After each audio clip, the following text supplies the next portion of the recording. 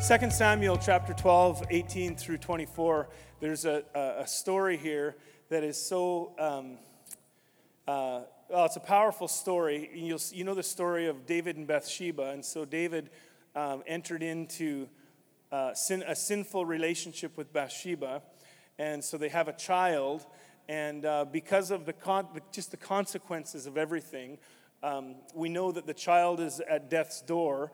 And so David is absolutely heartbroken. He's fasting, he's mourning, he's praying. But some time between when the prophet comes and talks to him, and it basically calls him to a higher level, he speaks to him and he says, you know the story, you can read in the verses prior to that, how Nathan starts describing a man who is, not a good man, and how he had some actions that weren't good. And then Nathan says, actually, David, you're the man. And so sometime between then and between this, where we're going to get into, we see, create in me a clean heart, O God, and renew a right spirit within me. And he turns himself to the Lord. He returns to the Lord, and he repents.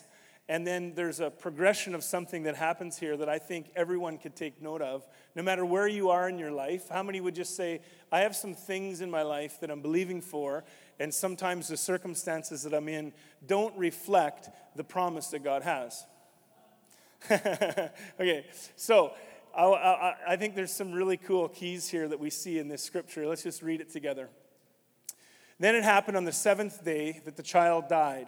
And the servants of David were afraid to tell him that the child was dead, for they said, behold, while the child was still alive, we spoke to him, and he didn't listen or hear our voice. How then can we tell him that the child is dead, since he might do himself harm? So they're scared to tell the truth. They're scared to let him know what's going on. And then it says, but when David saw that his servants were whispering together, David perceived that the child was dead. Okay, then. Technical difficulties temporary. Please stand by. Oh, there we go. So David said to his servant, is the child dead? And they said, he is dead. If you see something in a different color up there, I'd like you to say it out loud with me. Ready? Here we go. 1, 2, 3. He is dead. Wow, that sounds encouraging. And then he goes on, he says, so David arose from the ground, washed, anointed himself, and changed his clothes. And he came into the house of the Lord, and he worshipped. Then he came to his own house, and when he requested, they set food before him, and he ate. And then his servants said to him, what's this thing that you have done? Well, the child was alive, you fasted and wept, but when the child died, you arose and ate food. And he said, while the child was still alive, I fasted and wept, for I said, who knows, the Lord may be gracious to me, that the child may live, but now he has died, and why should I fast? Can I bring him back again? Well, I will go to him, but he will not return to me. Then David comforted his wife Bathsheba, and went in to her, and lay with her, and she gave birth to a son, and he named him Solomon. Now the Lord loved him, and sent word through Nathan the prophet, and he named him Jedediah, for the Lord's sake. All right. So there's this beautiful narrative here, the story of David, and this. It's more of a restoration of a promise, realizing that this part of his life is dead, and I have a choice to make. He said, and I get it, we believe in the resurrection of the dead, but I want to tell you something. Sometimes you have things in your life that God doesn't want resurrected. Don't pray and ask God to resurrect something that's dead, that his intent was saying, I've got something better for you. Okay? So it's amazing, so many times we struggle with that, and I struggle with that at times where I feel like, man, I really feel this is the Lord, this should happen, and then it doesn't happen, and the situation's dead, and I'm going, but God, I thought this was it. And at that moment in time, there's this decision you make. Am I going to trust God for my future, or am I going to still try to resurrect something that he never wanted resurrected in the first place? Now, I'm not saying that we don't believe for resurrection. Resurrection of the dead, we believe in that. But I mean even resurrecting promises and stuff. But that's not where I'm going with this. I'm taking it out of the context, in the context of the scripture here. And just to know that. So just nudge your neighbor and say, sometimes you need to leave things alone. But God, this doesn't fit my plan. This isn't what I thought would happen. I thought it was going to go like this, and now it's not going like this. And sometimes you just need to leave it alone. See, that's that hard, like as humans, we want to do things. We want to resurrect things. We want to keep things alive. And we need to discern and be able to know when God's saying, it's okay. You need to let this thing die so that I can give you something that's even better. So we're gonna look at this, and it's amazing. This scripture, there are 8 words in this, or 8 phrases really in this scripture that I want to speak of. First of all, in there, not on the slides or anything, but the word Solomon. So it was interesting. So the thing that David thought was so special, and he really, really wanted to live, God's saying, no, let it go. But I'm going to give you something better. And so what he did is Bathsheba gives birth to Solomon. Well, what does Solomon mean? Peace. He says, you know what, you're trying, and think of the consternation that David was in when he was trying to deal with all this stuff. He'd put Bathsheba's husband out in the front lines and was killed along with others.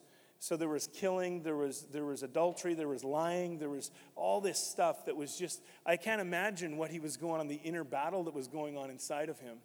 And then he's thinking, well, maybe if now that she's pregnant, maybe this son will help things. It'll get better from here. And God's saying, no, actually, you're living in this life right now of consternation and striving and disappointment. You're living in this all these mixed emotions of all this stuff. And I'm saying, you need to let that go so I can give you peace. So Solomon, and then Nathan the prophet, as they would do often, is they would give them a name, although he's known as the name, by the name Solomon.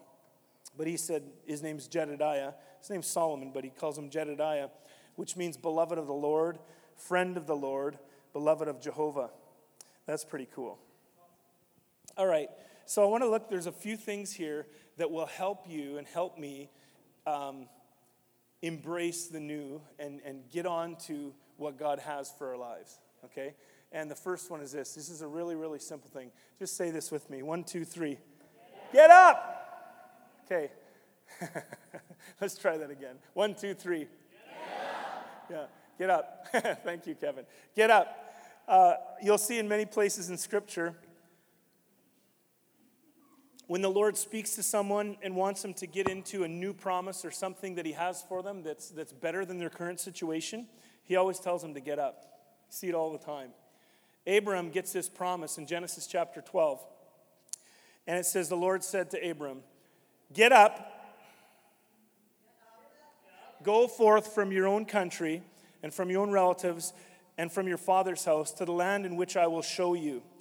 And I will make you a great nation, and I will bless you, and I will make your name great, and you shall be a blessing. And I will bless those who bless you, and the one who curses you I will curse. And you shall see that in you, you'll see that all the families of the earth will be blessed. So Abraham got up and went forth as the Lord had spoken to him. It's just a common, almost like a foundational principle of God. If you want to step into something new, you need to get up.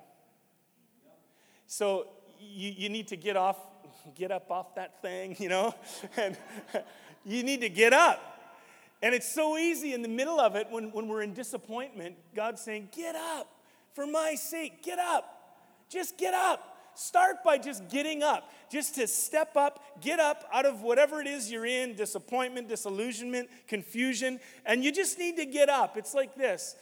When you fly in an airplane, it can be cloudy and rainy on the ground, but at 35,000 feet, the sun's shining if you're flying in the daytime, no matter where you go in the world. You got to get up. And so part of this thing, I think when he's promised to Abraham, he says, you need to get up. The promise that I'm promising you, the thing I have for you, is not here. You got to get up. Then you see in Genesis 19, another example, Genesis 19, verse 14, Lot went out and spoke to his sons-in-laws who were to marry his daughters, and he said, get up and get out of this place, for the Lord will destroy this city. But it appeared to his sons-in-law that he was jesting. But so there are times when God just says, get up. Nudge your neighbor and tell him, you need to get up. This is good. Exodus 12.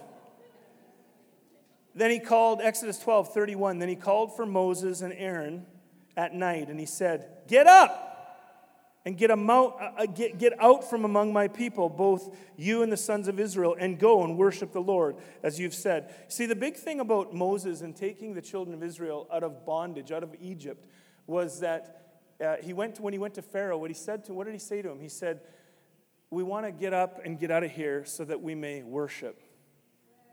That's what he said. He said that. He went to him. The whole thing was about a place where they could worship. They were in bondage, and he said, let my people go that we may worship. So he's like, you got to get up. All right, we'll keep on going. Let it sink in. Then in Exodus chapter 14, Moses said to the people, this is good. This is so good. So they get up and they get out, and then the people start grumbling because they're wandering around a little bit, and they've got to cross over now. They've got to cross over the Red Sea. And it says this, it says, but Moses said to the people, do not fear, stand by and see the salvation of the Lord, which he will accomplish for you today. For the Egyptians whom you have seen today, you will never see again forever. And the Lord will fight for you, and you just need to keep silent. Interesting. And the Lord said to Moses, this is so beautiful, why are you crying out? So they're at the Red Sea. So we're at this point where it's like, okay, God, you promised you'd break through for us. And he defaults to what he always did. He gets to the Red Sea, and then he starts crying out to God. I'm crying out to, oh God, what are you going to do? God, do something. He's crying out to God. But God says to him here, he says this, he says, why are you crying out to me? Tell the sons of Israel to get up and go forward. And so when they got up and went forward, it happened, and they went across on dry ground. They get across, and then the very breakthrough for them was the demise of the enemy. And it crushed all the Egyptians that were following him. All right, there's another good one. Let's go to Joshua 3. Joshua 3. It's a good book. Yes, it is, Josh. Joshua chapter 3. They're now. So what's happened? You know the story. So they've come across. They've gotten up out of Egypt. Now they're in the wilderness wandering, and because of disobedience and issues that they had, they were only allowed, Joshua and Caleb, the ones who saw what God wanted them to see and believed the report, believed the promise, were able to enter into the promise. And so Joshua now, they're at the Jordan, and they're about to enter in, and they're going to take Jericho. And he says here, he's giving instructions in Joshua chapter 3 on how to proceed and how to get into the promise. Joshua, verse 1, rose early in the morning, and they removed from Shittim, and they came to the Jordan. And all the Israelites lodged there before passing over. I've shared this before, and I think if it's one thing that will ever stick with you, it'll probably be this. But if you're going to step into what God wants, we all have to leave Shittim behind.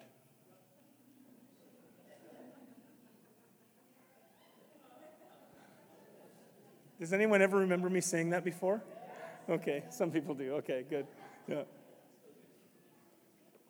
And your Shittim, I mean, everyone's got a Shittim.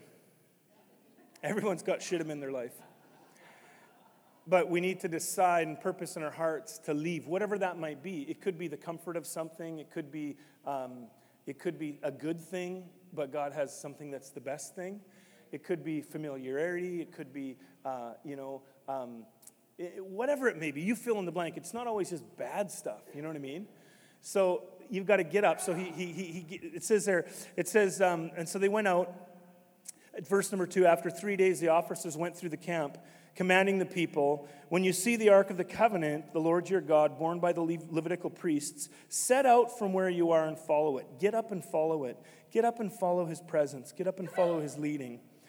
Yet a space must be between you for about 2,000 cubits by measure. Do not come near it, so that you may be able to see the ark and know the way you must go, for you have not gone this way before. The promise God has for you, you haven't been in that before. And so leave the space. Can you just fix my phone so it doesn't always keep shutting off, please? Thanks.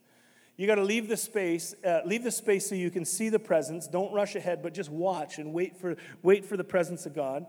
And then he goes up, verse number 6, he said to the priest, take up the Ark of the Covenant and pass over before the people. And they took it up and went before the people. And the Lord said to Joshua, this day I will begin to magnify you in the sight of all Israel, that they may know as I was with Moses, so I will be with you. And you will command the priests who bear the Ark of the Covenant, when you come to the brink of the waters of the Jordan, you shall stand in the Jordan. Notice they're not sitting there. You're supposed to get up and stand in it. Some people, I really feel that like the domino effect of God's breakthrough in your lives, in my life, starts with me saying, I'm not going to sit under this. I'm not going to sit in the cloud of this. I'm not going to be discouraged by these. I'm going to get up. So David got up. David got up. So good. All right. How about the next one? This is really, really, really interesting. This is like such a simple word, but it's so powerful. What do you do? Wash yourself. What are you talking about? Get up and wash yourself. Well, Ephesians chapter 5 talks about how to function and how to operate in the things of God and have God flowing in your life. And how do I know his plan? How can I walk with God? And it lists all these things that you should refrain from. But then he says this. He says, Christ also loved the church and gave himself up for her, so that he might sanctify her, having cleansed her by the washing of the water of the. If you want breakthrough, you got to get up out of your funk and wash yourself with the word. And the word for word there is rhema, which is the now freshly spoken word of God, the illuminated, revelatory word of God. I believe that the washing of the word primarily is this word. I get that it's this word, the living word, the Bible, the Bible. Yes, that's the book for me. I stand alone on the word of God, the Bible. Okay, so let's just establish that. Did anyone ever sing that song when you were a kid? Wow, that's amazing. God's word will never fail, never fail, never fail. So, the word there is rhema, that the washing, that you be sanctified by the washing of the word. You wash yourself with the word. You wash yourself with God's promises over your life. And it's the rhema, the freshly spoken word of God, the now word of God, the word for the moment. So when I'm in a situation that's doom and gloom, what's the word of the Lord in that situation? Get up. Okay, good. Yeah, get up. And the washing of the word is to wash yourself with the promises of God. To wash yourself with the word. I just get all that junk off me. I wash myself with the word. I'm getting cleaned up. I feel like I've been dumped on. I asked the question at the immersion. I think it was at the immersion. I said, how many have ever been pooped on by a bird? Was it at the immersion? I asked that. I don't know why I asked that question. I can't remember the context, but let's just for sake of jollies. How many have been pooped on by a bird before? Anybody? Hold your hand up high. Wave it around. Yeah, see, even more. This is amazing. I can't believe that. I remember I was outside my house one day, this was years ago, and I was mowing the grass, I think, and I was going inside, and all of a sudden, bloop, bloop, and I'm like, what is that? And it's wet, and I'm like, oh, are you kidding me? And I got pooped on by a bird. But the deal is, you get around people sometimes that aren't so happy about your destiny and about what God has for you. Jealousy is a devil. The spirit of jealousy is right from the pit of hell. It has nothing to do with God's kingdom. In God's kingdom, we celebrate one another. In God's kingdom, we celebrate what God has for you. We don't have this mindset, well, if God blesses him, then there won't be enough blessing for me. So that's a poverty mindset. It's not in the kingdom. Just get that stinking thinking out of your head. But how do I get that stinking thinking out of my head? I wash myself with the Word. What are your promises? I want to wash off that bird poop. I want to wash that off. So get up, wash yourself. Remind yourself of the promises God's had on your life. Dreams unfulfilled, prophecies given, words highlighted in the Bible, things that God's spoken to your heart. Now more than ever, when you're just getting up out of your funk, you get up and you wash yourself. And I just wash myself with those words. Oh, it's like refreshing. You know, words are refreshing. They can be very destructive, but they can be very refreshing. You need to listen to the right words. You need to speak the right words. Be washed. Nudge your neighbor and say, you could use a shower.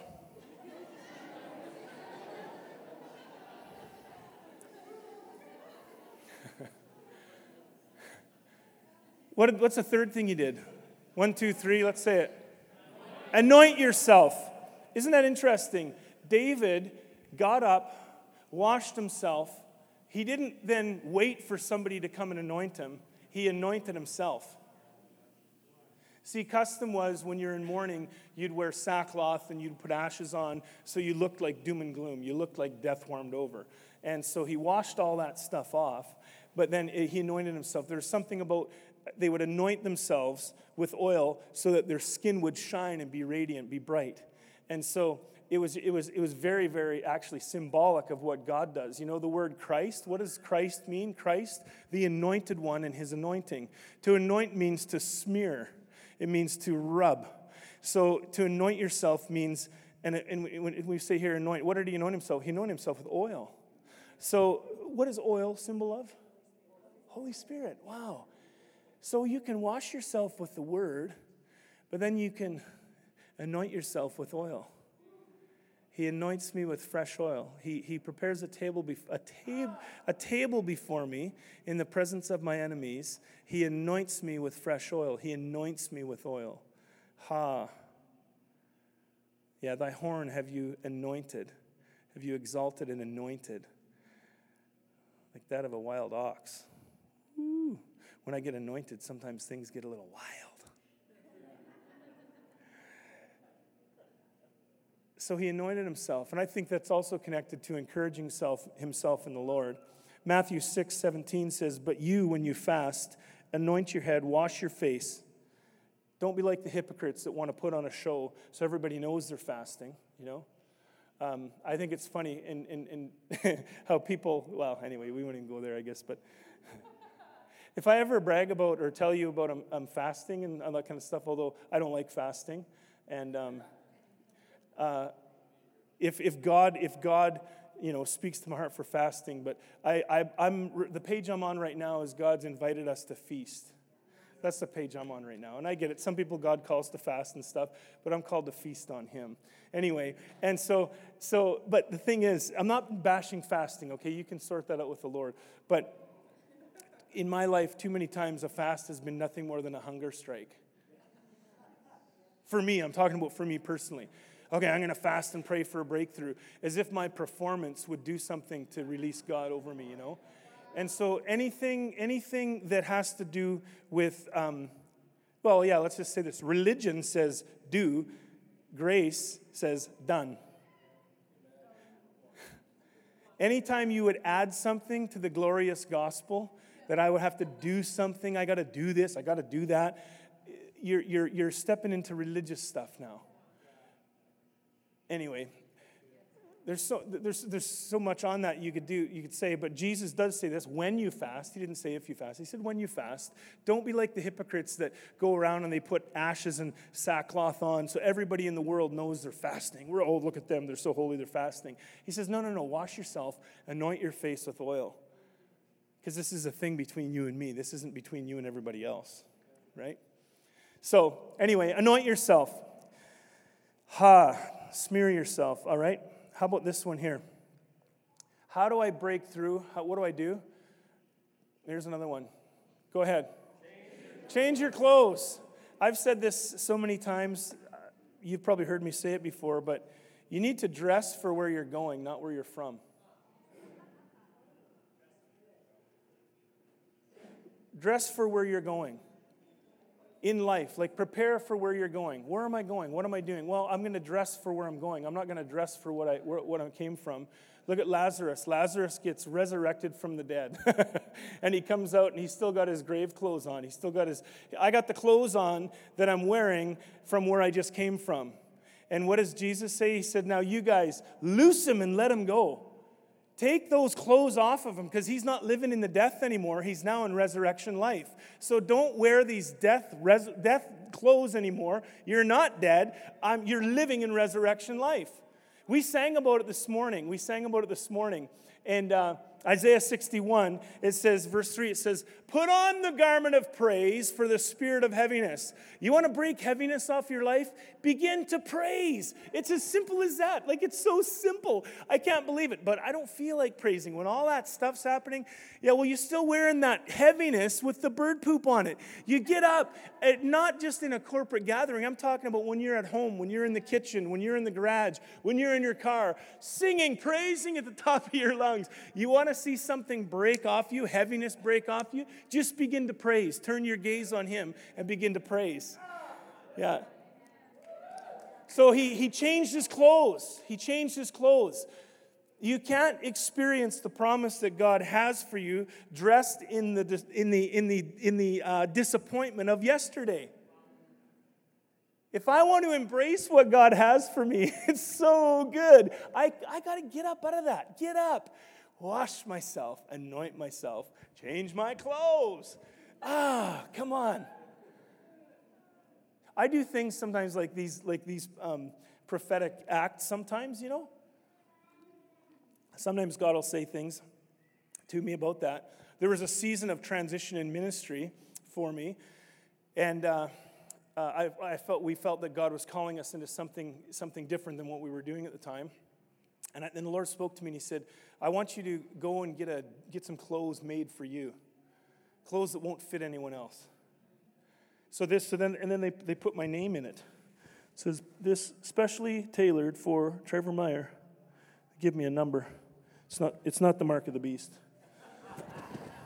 So now I can call the company and I can give them my number. They got all my measurements and I can just go ahead and boom. It'll fit. So this coat, it might look okay on you, but it looks the best on me. Because it was made for me. God's calling and purpose and destiny was made for you. You need to dress for it. You need to put it on. Put off the mourning and put on the praise. In that same passage of Scripture, it says, verse number 10, I will rejoice greatly in the Lord. My soul shall exalt in my God, for he has clothed me with garments of salvation, and he's wrapped me with a robe of righteousness, as a bridegroom decks himself with a garland, and a bride adorns herself with jewels. He changed his clothes. I'm telling you, the promises of God, what God wants to lead you into and he has for you, you can't wear the same clothes that you wore before. You gotta get rid of that heaviness. You gotta take it off. Take it off and put on praise.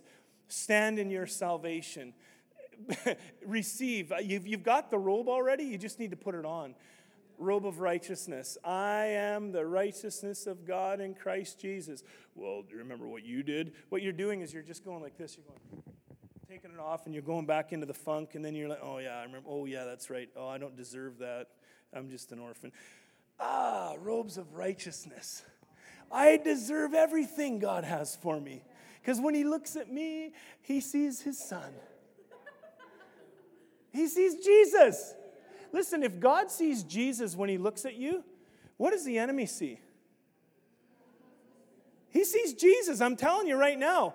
But what he does is he tries to whisper to you and put thoughts in your head. We said this, there's a Chinese proverb, you can't stop birds from flying over your head, but you can stop them from nesting in your hair. And so these thoughts that come, these negative thoughts and things that you don't deserve that, what you're doing is you're not standing in the clothing that you're actually wearing, and you're taking them off and you're putting on all this other stuff. Oh, that's right, I'm a sinner saved by grace. No, I'm a saint who sometimes sins. All right. See, this is very simple, isn't it? What's the next word that he did? What's the next thing that he did? to walk into his breakthrough? Boom. He worshiped. Notice the process that happens here when as he goes through this progression.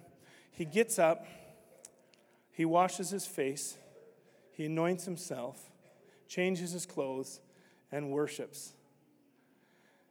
And I know that we don't worship to get anything from God, but we worship him because of what he's done and who he is. But yet when we do worship like that, it's in that place where we worship. Once we've done this, we've washing and anointing and changing clothes, and then we worship. And when we worship him, then it's like we just get a greater revelation of who he is and who we are. Worship is like a two-edged sword, as we worship and experience him and magnify him. So David does this, and praise works like a magnifying glass. Worship works like a magnifying glass. It causes what you're focusing on to get bigger and be magnified. So if I'm focusing on my problem, that's going to be bigger. Some people worship their problems. In fact, if you're sitting in a funk right now, I would challenge you to make sure your affections and your attention is on the right thing. Where your gaze is, where your attention is, that's worship. What has my attention? What has my affection? That's worship, whether you like it or not. So, and what you focus on gets magnified. That's why I shared it earlier, Psalm 34. David says, "Oh, magnify the Lord with me. Let's exalt his name together. I sought the Lord, and he heard me, and he delivered me from all my fears." See this posture down here like this, fear, this posture here, I'm the king of the world. What movie was that from? That's what I thought. On the front of the boat? Is that what it was? Yeah, okay. Anyway. Yeah. Here's what Charles Spurgeon said, "My happiest moments are when I'm worshiping God, really adoring the Lord Jesus Christ. In that worship, I forget the cares of the church and everything else. To me, this is the nearest approach to what it'll be like in heaven." In that place of posture of worshiping, experiencing heaven in it. All right, and then what about this one? This is where we're gonna come in for a landing shortly. He worshipped, and then after that, what did he do? Eat. He ate. What are you talking about? Psalm 36,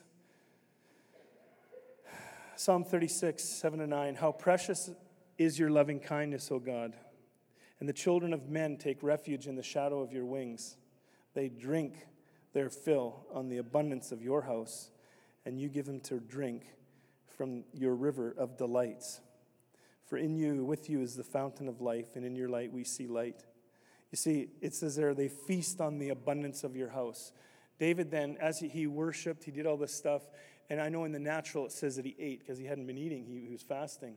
But take this prophetically, take this scripture, take this spiritually, as it were, in the middle of all that stuff. Because what happens is, I guarantee it, I've lived long enough to know that when you stay down in the despair and the discouragement, you don't feast on the abundance of his house. Because it's so difficult to feast on the abundance of his house when you're concerned about all this stuff. It's just difficult. It's challenging. I know that one all too well. But David then, went through this process, and then he went and he ate. He took food. But I want to be in that place where I get up, I wash my face, I anoint myself with oil. I change my clothes. Yep, I worship. And then I just continually just eat and feast on the abundance of his house. Whew, I'm gonna feast on. We're gonna do that this morning, as we receive and experience communion. Let's go to John chapter 6. This is great in John chapter 6. Well, I'll let you, for sake of time, I'll let you read it on your own later, the whole thing. But you should just feast on John chapter 6. That would be a good homework assignment. So there's a miracle. He feeds a bunch of people. Bread, fish. And then they went and they got in the boat. And this was good. When they invited Jesus into their boat, immediately it landed on the other side. That's pretty cool. That's a whole other word. The next day, the crowd came standing on the other side and realized there had been only one small boat there. Jesus hadn't gone into it with his disciples, but they'd gone away by themselves. So how did this work? And anyway, long story short, as you read on through farther down, and you can pick it up in verse 48, Jesus says this, I am the bread of life. I am the life-giving bread. Your forefathers ate manna in the wilderness, and yet they died. But this bread, this is the bread that comes down from heaven, that you may eat of it and never die. I myself am the living bread that came down from heaven. If anyone eats of this bread, he will live forever. And also the bread that I shall give for the life of the world is my flesh. And the Jews angrily contended with one another, saying, How is he able to give his flesh to eat? Of course, they're thinking about cannibalism and the ceremonial uncleanness of all this stuff that he's talking about. And Jesus goes on, he said, He who feeds on my flesh and drinks my blood my blood has eternal life, and I will raise him up from the dead on the last day. For my flesh is true, genuine food, and my blood is true, genuine drink. 56, he who feeds on my flesh and drinks my blood dwells continually in me, and I in like manner dwell continually in him. So the thing he's talking about here is you need to feed on the right source, and Jesus is the bread. Jesus is the wine.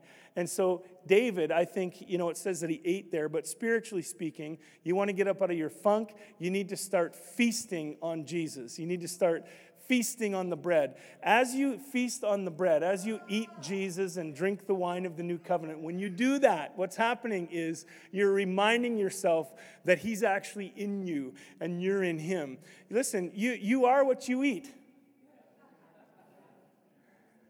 What are you eating? What am I eating? Well, a bag of chips late at night in bed. Listen, I'm not. That's if you want to do that, you just go ahead. I'm not bashing you for that. But my point is, he's saying this whole thing is you can eat me. You can eat I am the bread from heaven. Feast on me. Eat me. Drink me.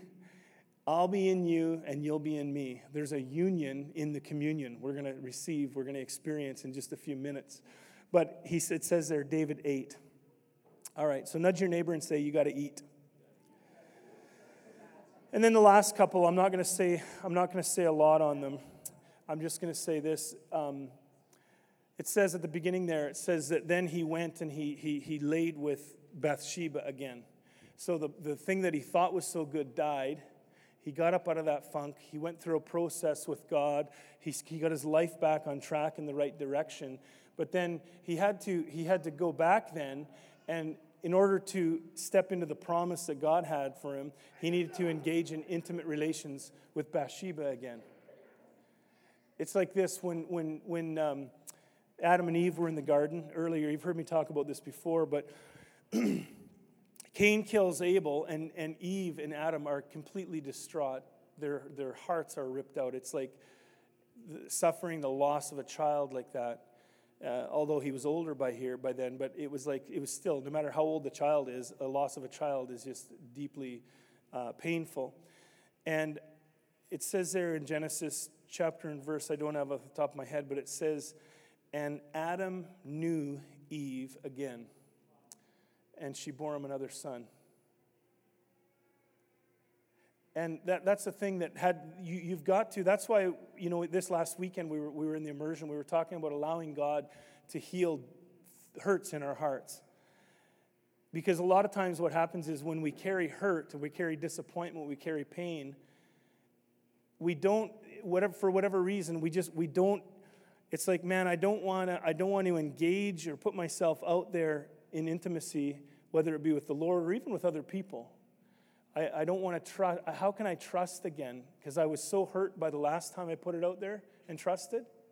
I was just hurt. So I'm just going to sit back and put walls up. But listen, outside of intimacy with God and even with people, we're not going to bear fruit. You can't bear fruit. You can't fulfill dreams and live destinies outside of intimacy. And so that's why it's so important. So Eve is wrestling with this, and then it says, but Adam knew Eve, yada. Be still and know, Psalm 46, be still and yada, know that I am God, that he is God. Same thing, Adam knew, yada, Adam knew Eve, and she bore him another son. And so the things carry on. It says there earlier, we read it earlier in Samuel, we read that David lay with Bathsheba again. So he went in, and so in your situation, make it just personal for you. Once you've done these things, and understand that I'm not trying to give you a formula. I'm just trying to give you some tips to help you get out of what you're in right now, maybe. Like here at Catch the Fire Winnipeg, I feel like, and I've talked to many, many people, but we've been through a lot of stuff lately that's been, man, really? Like, what's going on? What, this is happening, and that's happening. This person's not here. They're gone, this and that, and everything else. And in the middle, I don't know if you noticed, but in the middle of all that, we had Phinehas was here, and he began to prophesy about what God had in store. That completely lined up with prophecies that we've had from years, even before we started Catch the Fire Winnipeg, So there are all these things, all these promises and prophecies. But in the middle of it, it's like, oh man, this isn't going the way I thought it would go. But in that moment, corporately for us as a church, we need to get up. Get our eyes off of, well, it's sad. We mourn the loss. We mourn that. We're sad for that. But don't try to resurrect something that God didn't intend to live. And I'm not saying people are dead but God brings people into our lives for seasons at times. He brings someone into your life for a season, and it helps you in some area or whatever. You help them. And then sometimes they go on. It doesn't mean they're not part of the family. I've had people talk to me. I mean, I've heard a lot. I've had some people talk to me. Somebody came up to me and they said, hey, thanks so much for taking the hits. And I'm like, well, leadership does that. If you're the tip of the spear, you get everything first, usually. Sometimes it comes around in the back. But anyway, but I said to them, I said, we're trusting God for where he wants to take us. And we're so excited about that. Sometimes people come in our lives for a season, for a purpose, and then it's out. And as I said to some people, even people that have said, hey, we don't feel we should be here anymore. We're going to do this. We're going to get involved in this ministry or whatever. I've said to many of them, I've said, you know what? I said, we bless you in Jesus' name. And some of them weren't real happy either. I'll just be honest. They weren't very happy. And they said some things, and then I just said, you know what? I said, we're still part of the same family. We're going to spend eternity together. You can't escape.